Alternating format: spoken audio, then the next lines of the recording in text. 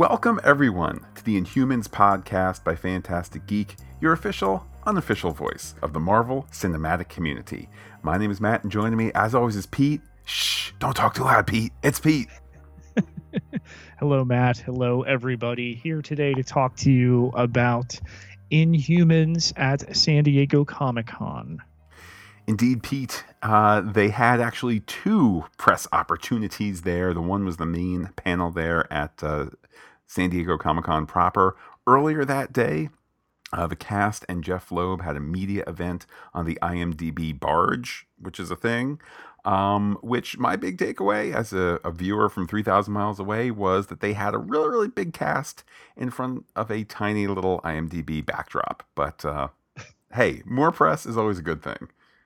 At the panel proper, though, Jeff Loeb, of course, was there, joined by Anson Mount, Iwan Rheon, Serinda Swan, Ime Ikwalker, Isabel Cornish, Ken Leung, Ellen Woglam, Sonia Balmorris, and Mike Moe, as well as episode director Roel Rainey and showrunner, our podcast favorite, Scott Buck. So, Pete, where would you like to start? Where would I like to start? I would like to start with the fact that they did not show the pilot there, which is kind of surprising. Yes, they want people to go to IMAX and pay for it to see it ahead of it being on ABC, but I'm kind of surprised that they didn't do that, maybe to curry some goodwill. And I also think they're still kind of afraid of the reception of this show. The wig stuff was mocked by Jeff Loeb wearing a red wig during the panel. He certainly knows how to read a room, and he knows how to run a panel. This is something we've discussed many, many times, whether it's for this most recent spate of San Diego stuff or otherwise. He knows when to give. He knows when to take. He knows how to play a room of 3,000 to 5,000 to 7,000 people and play them like an instrument, and that is nothing but compliment. For him to come out wearing that wig, it diffused the elephant in the room, if you don't mind the mixed metaphor there. Yeah, and I think it gets people to look at what it is they're railing against. Okay, it's a wig. We've seen now in the second trailer the hair move. It's not that much better given what people feared. But again, Matt, what that second trailer sells you on is the size of the screen you will see it on. Which is a fair point. And if I'm IMAX and I have paid entirely for the first two episodes, and the first two episodes were shot on IMAX cameras, IMAX. Let's say IMAX as many times as possible. Here's one concern, though. If you want me to be emotionally invested over the course of what we are assuming is 7 weeks, they're doubling up the first two episodes the first week. If you want me to be emotionally invested for those 7 weeks, after the first night of TV, it's not going to be in IMAX.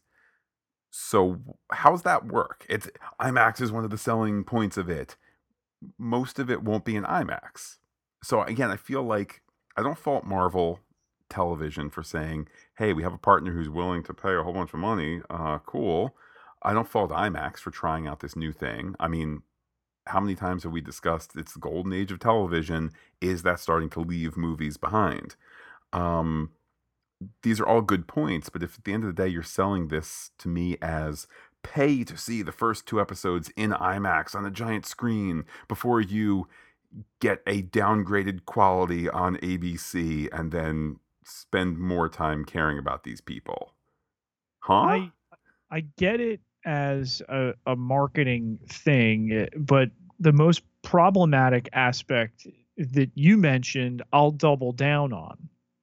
So the first two episodes will be in theaters, and obviously they're going to attempt to hook you every way that they can at the conclusion of that. And then they're going to show those two episodes again later in September. And then you're going to wait a little longer to see the third episode, which will come back in terms of scale because there's no way they're shooting it with the IMAX cameras if they're not showing it in IMAX. Matt, long term, should this be a show that is renewed? Do they go back to IMAX for the beginning of season 2? Was something that occurred to me very late one night. I think, Pete, there's a very simple answer. If IMAX says yes and they will pay for it, then duh, the show would be ridiculous not to do that. As we've said many, many times before, this is an 8-episode show that, ABC Studios, Marvel TV, ABC, however you want to slice up that Disney pie, but those normal participants are only paying for 6 of the 8 episodes. And if you're gonna pack in the first 2 episodes a lot of your series-wide costs, i.e., costumes and standing sets and things of that sort, then you're getting more than 25% of your series 8-episode budget spent in those first 2 episodes. So if this works out for IMAX and IMAX says, hey, we projected that on an average first weekend in September, we would do X business in IMAX, and Inhumans brought us in more money than we thought we would, and we made money on our investment. Sure. If not, then IMAX is going to say, hey, it was cool being experimental partners and friends. Enjoy the rest of Inhumans on TV only. Right before we went on, I happened to see an article about IMAX that they're pretty much to the point where they're dropping 3D. That's kind of past. It's going to be interesting to see if Avatar can resuscitate any of that, or is James Cameron just going to recreate the pressure that you feel at the lowest point in the oceans for the what is it now, 4 new Avatar movies that are coming, just like the dragons on Game of Thrones. But it's been attention getting that IMAX, who announced this deal in November, has still not gotten another taker as far as a TV partner is concerned. And I'm increasingly worried we're going to view this as a curiosity as far as TV goes. So yeah, but that's where we're at. They definitely sell you on more action. There's a greater scope for this particular trailer. One wonders why they didn't drop this one sooner, but obviously you've got to have something for the people at San Diego Comic-Con. I agree that the scope looks big. I guess my big takeaway after seeing this second trailer is I feel better about it as a property. It's great to see more kind of, more of the goings on. I still have concerns about how the scope is presented. There still are shots that look sparse while looking big, which is a really weird combination. I still have some concerns about the hair, even though it's moving fairly convincingly now. Blurry. What's that? It's blurry movement. Yeah. It's an unusual effect, to be sure. And listen, how many characters with moving hair have we seen before? But all right, if we want to throw out like a Davy Jones from Pirates of the Caribbean with the tentacles, and yes, tentacles are not hair, but there's a link here if you follow me, that was done on movie screens in 2006. You mean to tell me that 11 years later, with the magic, Matt, that we had on Agents of S.H.I.E.L.D. with Hive, with a super quick turnaround, that we couldn't somehow make the hair, I don't know, just a little bit more captivating, get her a dye job, and then animate that instead of this really bad wig? Like, it's got me totally down on the character. I have no response as to why the color is what the color is, particularly how it interacts with the color of her costume that looks, incredibly one note, incredibly ripped from the comics in the worst sense. Who knows? Maybe quickly in that first episode they're going to go, and let us retire our traditional garb, and so it'll end up that the clothing will have been a wink and a nod. Okay, fine. I'll even take a wait and see attitude towards the hair. an incomplete effect is going to look awful until it looks perfect. That said, I mean, I don't know. To me, the big takeaway from people's responses to this panel was that this panel didn't save the day. The Hollywood Reporter noted that of the clips that were shown at San Diego Comic-Con, they, quote, solicited laughter from the fanboy crowd, close quote. And they don't mean that as a compliment. And That's not what you want. Yeah, no.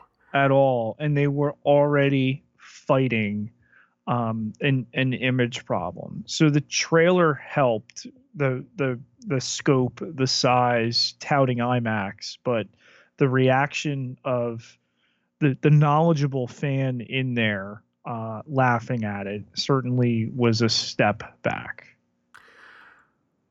There also was news that weekend that that the Inhumans and Iron Fist season 1 showrunner Scott Buck will not be back for Iron Fist season 2. There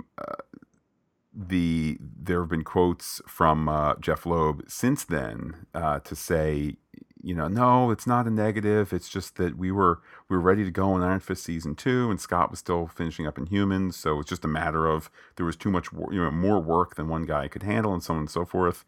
And that may well be. But Pete, let me give you a slightly different scenario. If Jessica Jones season 2 or 3 or whatever, however far you want to look in the future, if you heard, hey, Melissa Rosenberg is not going to be available for the first 3 months of the calendar year, and that's when they want to start to get Jessica Jones going, move on without her, what would your response be? No. Exactly. This is a show that she's worked on since the early 2010s, as I recall. It's an absolute labor of love. The tone just springs through her. The respect that Kristen Ritter has for her girl boss that she tweets about all the time. And yeah, okay, she's her boss, but still, yeah, it would be a tough sell. And, and on and on and on. And I realize, it might be apples and oranges to a certain degree, but again, to bring it back to Inhumans, the fact that the guy who did the least well-received season of Marvel Netflix, who has now showrun Inhumans, which is not getting the buzz that frankly all of us want. Give me captivating, entertaining television, movies, hybrids. I don't care. Give me something that I can sink my teeth into. And the fact that he's not going to be back for more Marvel after this, I can't but kind of retroactively let that cast a shadow on Inhumans. I don't know where they are in their production, but we will certainly have to keep tabs how it goes. Well, and keep tabs we will, barring some sort of breaking news. We will be next talking Inhumans the last week in August, ahead of the September 1st film premiere, IMAX premiere. I don't know if you heard, Pete, it's going to be starting out in IMAX with special IMAX cameras. Until then, podcast listeners, if you're listening to us on the Inhumans feed, we're going to be digging into Defenders soon.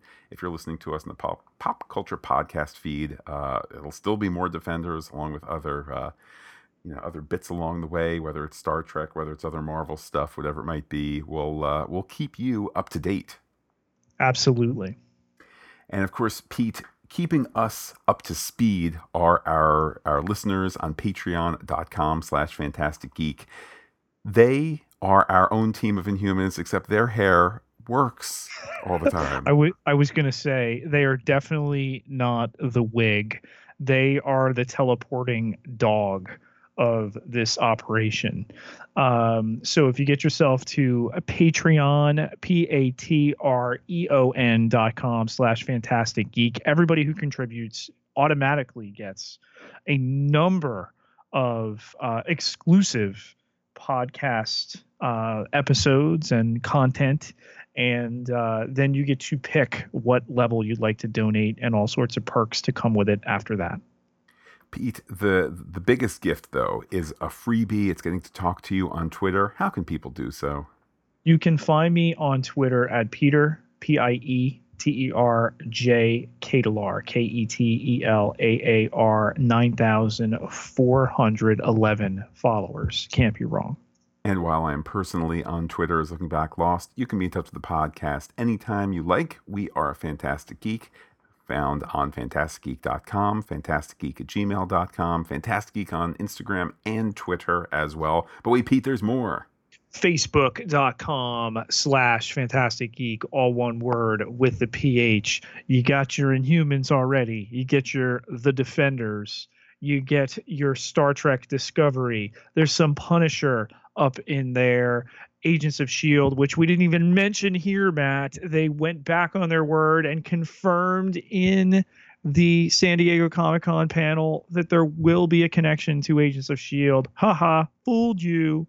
So all of that when you like Fantastic Geek on Facebook. Well, Pete, with that, as stated earlier, we will update this Inhumans feed as needed. With that, I will say adios to all our listeners and give you the final word. After all, you're only human.